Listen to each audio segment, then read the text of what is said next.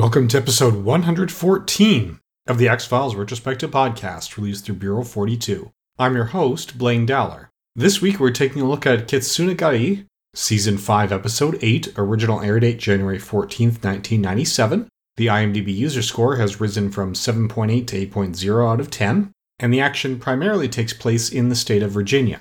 This is the fourth of 5 episodes directed by Daniel Sackheim. His previous episodes were Deep Throat, Conduit, and The Host. The episode was written by Vince Gilligan and Tim Minear. Now, Vince Gilligan is old hat. We know his work pretty well at this point. But this is the first of 2 episodes that Tim Minear writes or co-writes for the series. Minear is probably best known for his work on Angel, Dollhouse, and Lois and Clark, The New Adventures of Superman, as well as, more recently, The American Horror Story.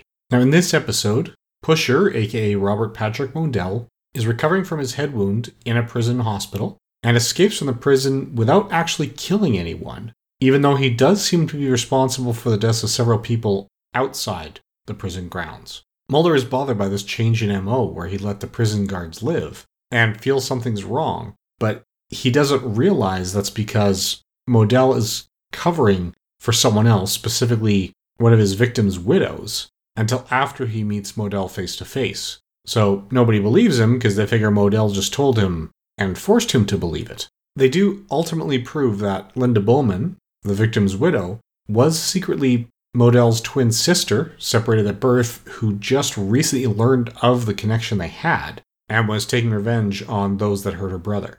Ultimately, she is brought down when she's shot by Scully as well, but only after she tries to convince Mulder to shoot Scully, thinking it's her. This is only the second time that we've seen a so-called Monster of the Week return on the series, following Eugene Victor Toombs. Other than that, there's not a lot to set it apart in terms of the trivia. There's actually very little trivia to find about it, aside from the fact that they weren't really comfortable, because when they were putting this together, it took them a long time to figure out how to end the episode, to the point that they were already on location, and Sackheim was going, okay, how does this end? And the writers didn't have an answer yet. Now, as far as the science is concerned, there are major issues. I do appreciate that they wrote in a need for high carbohydrate diets, as that would justify at least some of the energy needed to transmit telepathically. But how does this work? Is this really telepathy? How does the talking help? Is it just the talking? If the pusher just lowers your own free will to open you up to suggestion, then you'd be just as open to friends and family telling you that he's manipulating you.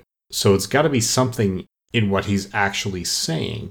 But that's just sound, right? It's compressions and rarefactions in the air. There's no sign that there's anything unusual in his vocal cords. Everything is related to his brain tumor, apparently. So if the speaking isn't required, then it would just be a crutch. And it's something he's learned or has convinced himself he has to do in order to use his abilities. And he actually could impose his will on people without it. But then why does his twin sister have the same crutch? Is it because she didn't even realize she had the ability until she visited him in prison and he told her what he could do or showed her? There's just so many open questions here about the history between the two of them and how they were able to have these conversations with her posing as a nun. There's just so many gray areas and so many open areas that don't have answers. In order to talk about this from the science perspective, well, we don't really need to know their history for that. What we know is that he can override one's free will. But in that case, we must first establish that free will is a real thing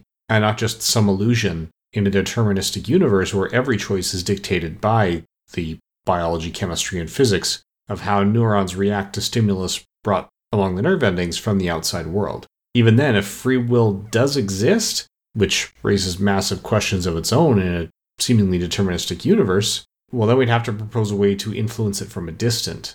And that's another monumental explanation. So that doesn't mean that this works or is plausible just because there's so many gray areas and so many unknown questions about free will. It just means that we know we don't have any precedent for being able to exert free will on people. You can make something of a case for hypnosis, but that doesn't work on everyone, and it never works this well. All hypnosis seems to be able to reliably do is convince a certain subset of the population to make decisions that they would have been prone to making anyway.